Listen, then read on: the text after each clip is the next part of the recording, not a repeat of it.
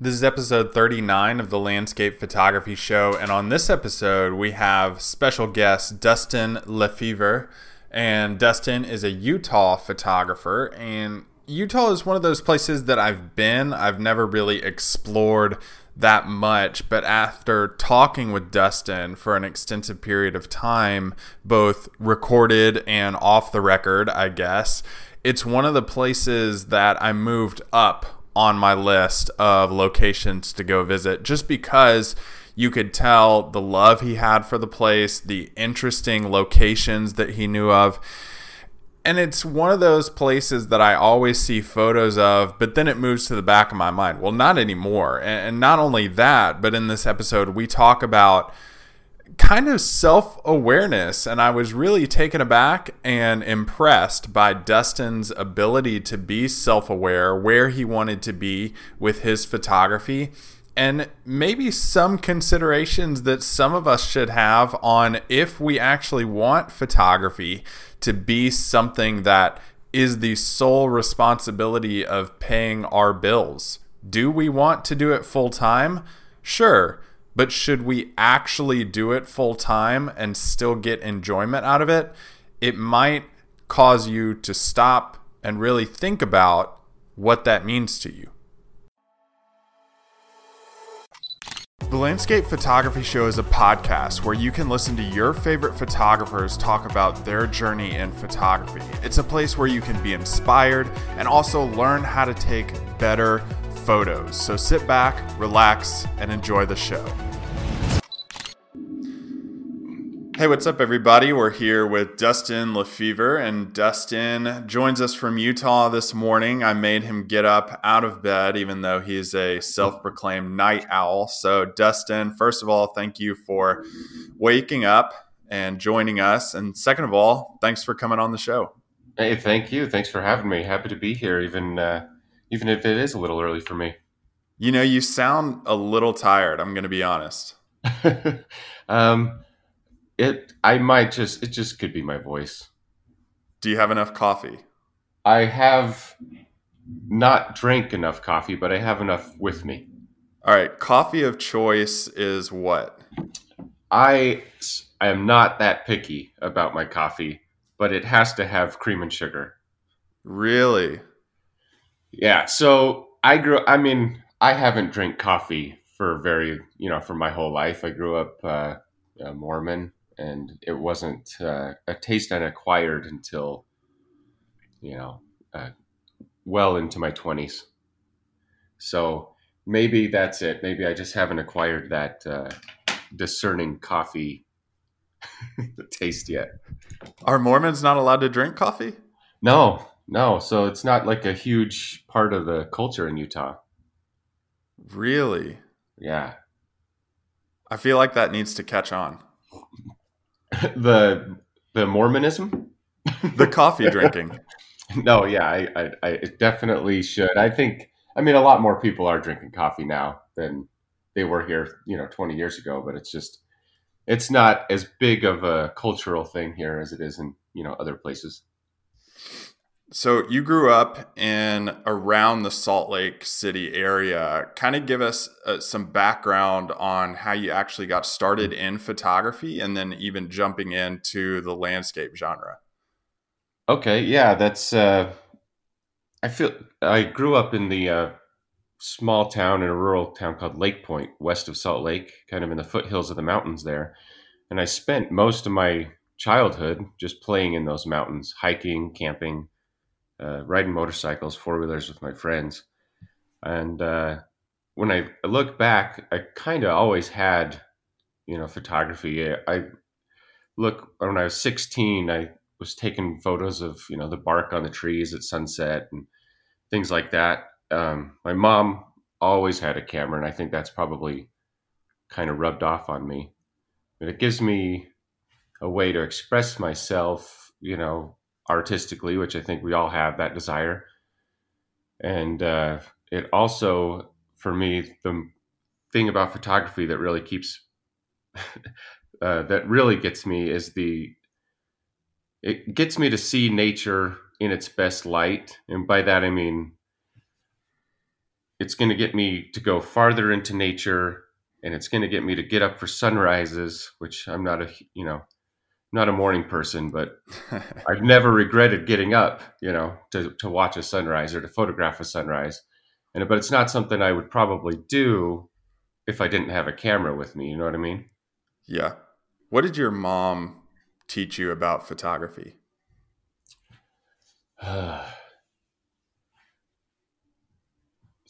My mom was more of a snap shooter, so Okay. her focus was mostly just taking pictures of us. But like, I think it was just that she always had a camera, so it made me feel comfortable. Always having a camera. She was, always there to give advice or to talk to. She was really good about things like that. I think the biggest thing was she was just very supportive in anything I ever did. So if I wanted to be a photographer, she was there to support me. She, let me use her camera, things like that. I think that was the most important thing. A lot of people don't have that support system if they, go to college, get a degree, come back and say, you know what, I'm just going to quit and be a photographer. I mean, that support has to be really comforting for you. Oh, it's fantastic. Yeah, it's I've always been pretty lucky um, with with everybody supporting whatever decision I've made. So I've been very fortunate with that. What does that support mean to you in terms of the creative process? Is it beneficial or does it put a little bit more pressure on you?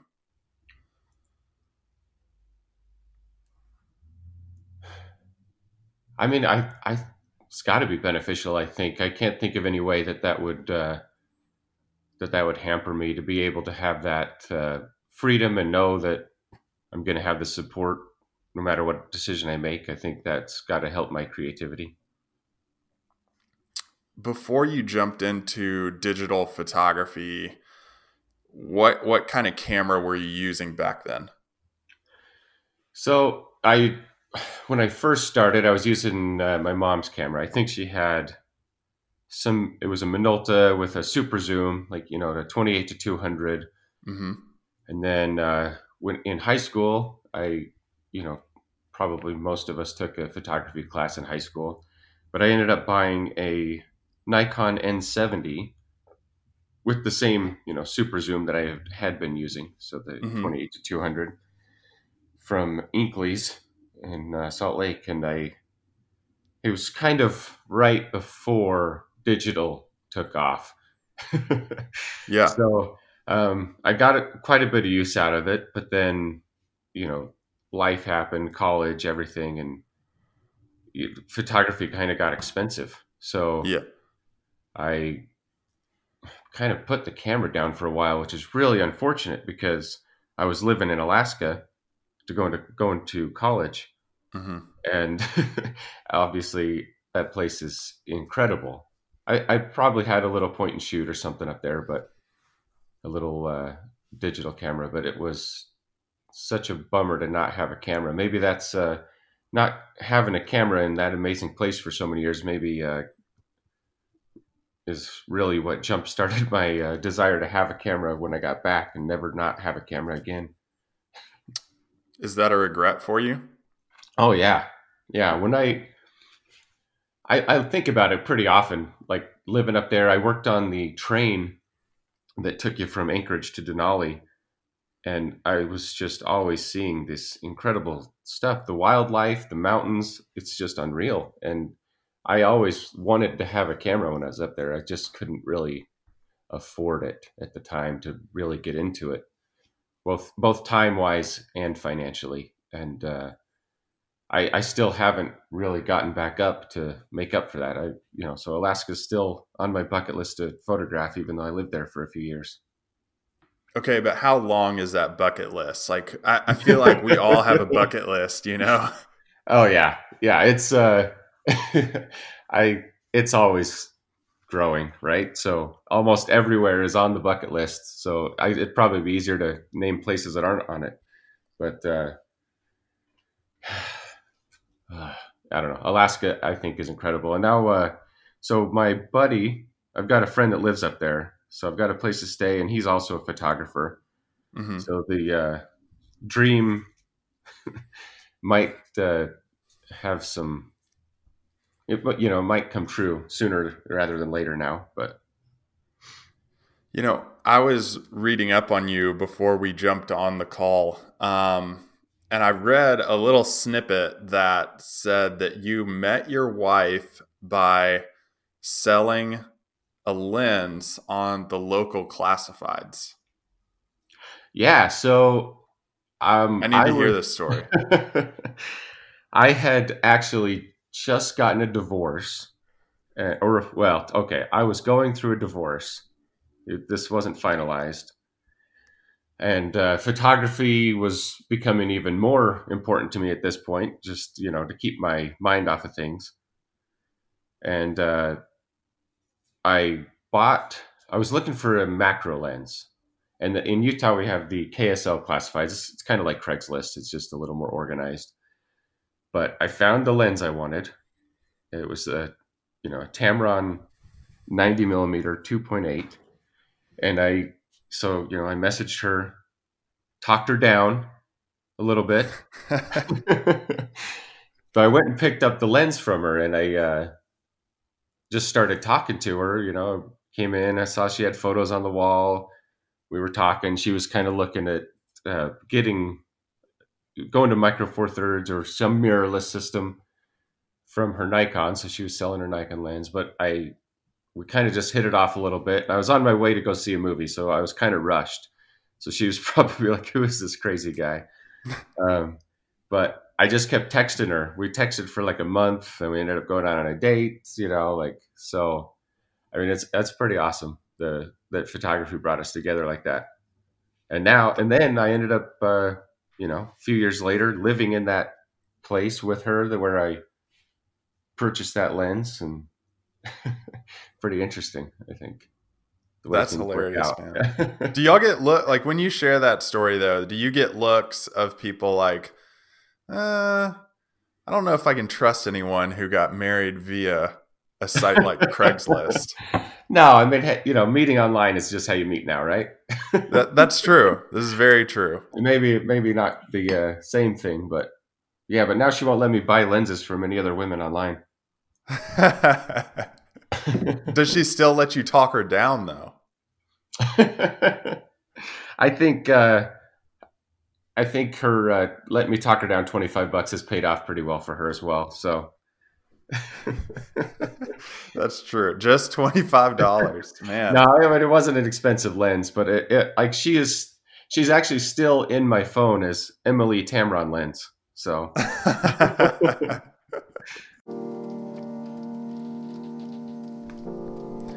Hey guys, I just want to pause real quick and talk about today's sponsor for the podcast, and that's visualwilderness.com. If you head over to visualwilderness.com, you're going to see tons of information on how you can get better photo results as an outdoor photographer. I'm a contributor on that site, and what I do is create courses for your post-processing on there. And right now, all of my courses are 33% off for a limited time if you use the code DAVID33 during checkout. You can check out the links to all of those and where to find them and how to get that 33% off if you go to davidjohnstonart.com/podcast and look at the links under each of the show notes for the podcast. I've done courses on there for like creative blending, realistic HDR photography and how to merge those, and even Lightroom for landscape photography if you struggle in learning Lightroom. So again, 33% off for a limited time if you use David33 during checkout. And you can find the notes and the links to that if you go to davidjohnstonart.com/podcast. Now, we're all going through, the whole crisis of COVID-19 while we're recording right now. Kind of the pandemic that's ravaging the economy and the health system. And a lot of photographers I know right now are kind of struggling with some of their business plans that they had in 2020. But I want to know your thoughts on how this is going to impact photography business on your end, even if, you don't have huge plans or you did have huge plans. How does that impact your photography business moving forward once this is all done? Well, it's definitely impacted my plans, and I can definitely see it from my friends and colleagues. Like they're getting tons of cancellations, all at least through this year. I don't know how. I don't think there's been a lot of cancellations for next year yet. But we had, I think I'm a co-organizer for the Outsiders Photography Conference, which had to be postponed from March, and we've got time will tell how that's going to affect our conference in October in Telluride. But I mean, I have hope that as soon as this is all, over and back to normal, that people are going to be itching to get out again, and I think things will come roaring back if we are able to get a treatment or something for this. But definitely negatively impacting everything for now. um, a lot of my photography business is workshops, and it's just not happening right now. So it's gonna be a tough one. I'm really fortunate that I don't have to rely on photography for my income, which relieves a lot of stress for me. But I know there's a lot of photographers out there that are hurting, and my heart goes out to them. So Did you make the decision not to do photography full time, or is that something you aspire to do? I, yeah, that's well, it's a little bit of both. So I in high school I thought, yeah, I really want to be a photographer, and somewhere along the line that kind of went by the wayside. I was going to be a pilot. So I was flying all the time, getting my pilot's license, everything. And then as I was a pilot, I'm hearing these air traffic controllers on the radio, and I'm like, what? Like that interests me. What is that? So I looked into that, and my girlfriend at the time had an air traffic controller next door, so got talking about that, and we ended up both of us, me and that girlfriend, moving to Alaska for to go to college to be air traffic controllers. And somewhere along the line, photography kind of became more of a backup than the main career. And I mean, honestly, I'm really happy it did. I like because photography, for me anyway, like I don't want it to be something that I have to rely on. I think that's going to really hurt my joy that I get out of photography. If I have to rely on that, it's going to affect the way I photograph. It's going to affect the reasons I photograph. And I like I like photography right now, and I don't want it to become just a job, if that makes sense. So it is a conscious decision, even now. But right now, I love my day job. So photography still could become more, as I get closer to retirement or something. But for now, I just want it to be a hobby. Do you think more people need to think along those lines when they say, I do want to do landscape photography full time? I think they need to consider it. It's definitely not for everybody. Like, there's people that do it and love it still and that are great. I just don't think that I can be one of those people. So if you're somebody that doesn't mind, like having the business push your creativity, and you don't think that's going to hurt you, or you don't care if it hurts you, then it's fine. I'm not judging anybody or anything. I don't think it's a bad decision to do photography. I just don't think it's for me, for a living anyway. Yeah, I think it's definitely a talking point that a lot of people do need to consider because they see the end result of everything and they see the rainbows and glory days of traveling and getting out to take the sunrise and sunset shots every single Yeah. time and Well, not I being. mean, look, if you don't like just sending emails and networking and and advertising and all of that fun stuff about running a business, like that's most of a photography business, not the fun parts that you see. So it's yeah, definitely something you need to consider. I What led you to start co-organizing conferences for landscape photography? So the four of us kind of came together. We've been friends. We've all been shooting together. Um, Who so are the Ryan, four to background this for anybody listening? yeah, good point. So there's Ryan Smith, David Swindler, and Phil Monson. So we're all Utah photographers now, and we've been shooting. And Ryan, David runs a really successful, photography business down in Kanab.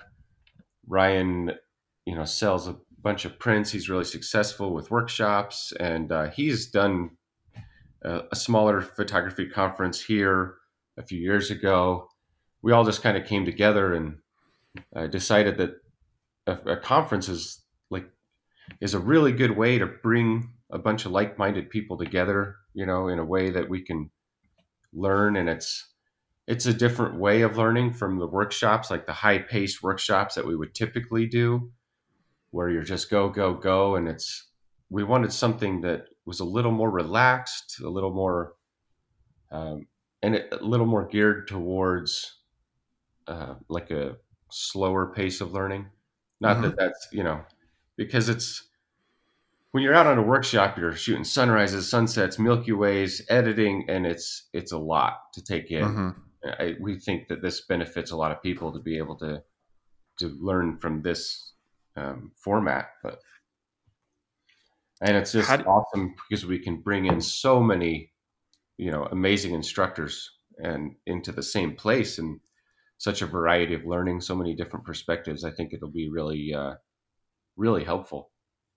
Yeah, that was going to be my question on how do you go out and find and pick people to come and speak at these conferences and teach the smaller workshops that kind of go along with it. As you know, I mean, there's no shortage of incredible photographers, but when we're looking for photographers that are, you know, that can offer something to the attendees. So, I mean, it's more than just photographers that take beautiful photos. It's ones that have shown that they can get that message out through their teaching and workshops or whatever method that they've been doing. So we get our lists, of photographers that we all, we bring our list to the group, and we all, have a meeting, talk about it, and then that will just reach out and see who we can get, who's available. Photographers are all pretty busy, so. But it's about what they offer to the attendees and uh, and also who we think would appeal to people, obviously, that would want to come and meet these people and learn from them. Do you like presenting and public speaking? Oh, no, no. Why not? I I'm just terrified of it. I I know that's I should, uh, probably not the answer I should have when I'm planning a conference, but it's I don't know. Public speaking just terrifies me. It's I don't feel like I have that much, I'm going to screw up somehow. Why is that the first thought that people go to, though? I don't know. Um, it's what, like the number one fear, right? It Of is. most people for some reason, Yeah. which logically I know that's crazy, but like there's just this like overwhelming anxiety when I think of getting up here in front of the crowd. I feel like, when I do it, it's fine, but it's just that buildup of getting to it that terrifies me, and I just haven't done it enough, I think, to get over that. Here's like my mindset when I'm asked to present something to a photo group. And I love public speaking. Like public speaking 101 was my favorite class in college. And for some reason, I Wow. never like nothing clicked in my brain where I was like, hey, I should probably do this. They have reached out to you because they have the confidence in you to present on the topic that they want you to speak on. So like you have to carry that confidence over into your presentation because they have asked you to come give them information on that topic. Yeah, it's I feel like I'm gonna I'll act fine. I'll be fine up there. It's just I have this. I mean, good for you, man. That's awesome that that you love it, and I'm really impressed by that. And I just don't have it. Maybe I just haven't developed it. Like I'm fairly introverted. I spend my time hiking around in nature. Like I haven't had a lot of chance for public speaking to get over this irrational fear. Well, it's funny you bring up the word introverted because I've had this conversation with a lot of people on the podcast of like their personality type, how they interact with people and how they interact with the landscape, being out in nature by themselves. Why do you think landscape photographers just seem to fit this mold of one personality type predominantly?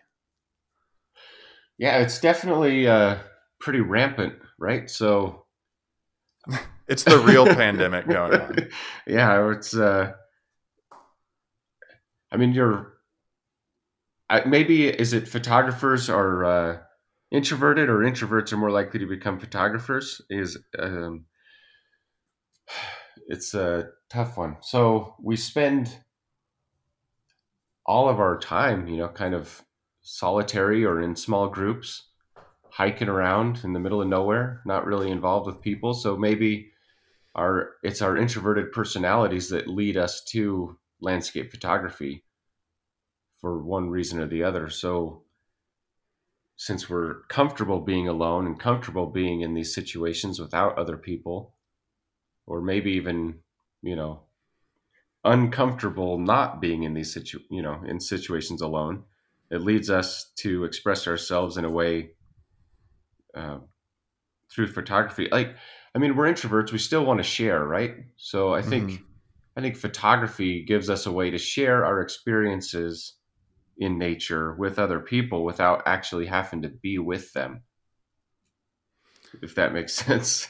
No, it totally does. I mean, you've alluded to it throughout this talk of like it's your creative outlet, it's your expression. What would happen, do you think, if you didn't have that? If you didn't have that outlet? I'd have another one. I've done a lot of other things. Growing up, I was always drawing, or then I got into woodworking, or I'll find something else to do to express myself. Just photography is my preferred method. So I think most of us we have that need to create something, or to be creative. And if we didn't have photography, we would still have that need. So I mean, I love photography, but I would love some painting or drawing or building furniture. So what advantages does the Utah landscape give you? Oh, tons. Have you been to Utah? I have. So I mean, it's amazing. We've got everything here. So within a really fairly short drive, I can be in mountains, lakes, waterfalls, or desert, badlands, huge like arches, canyonlands. It's endless. So no matter where I go, I can see amazing things here. I guess I should have prefaced that by saying when I went to Utah, I saw the benefits when I was there. When I went to Utah, I was actually working during summer in college, and I was a mover. I worked for a moving company. And me and the other guy that were moving this house out were out in Salt Lake, and we were going to drive the guy back to Nashville. And right after we had finished, he said, "Let's go hike up that mountain." And it was just like a mountain. I mean, I'm from West Tennessee, so everything is just totally flat right here. So hiked up it, took hour and a half maybe.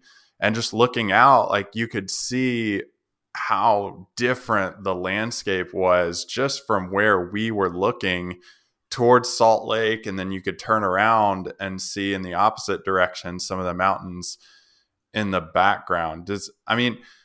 Do those mountains, like, do you have an advantage being right in them to photograph them and know different spots that you can get to?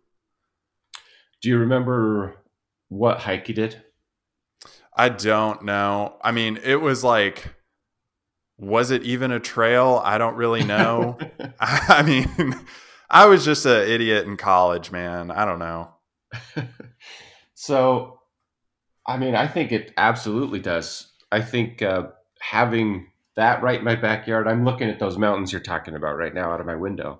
Mm-hmm. So I'm a 30-minute drive from being able to hike up those mountains, and, being able to visit the same place repeatedly is a huge advantage, because you know what it's like in different seasons, different weather.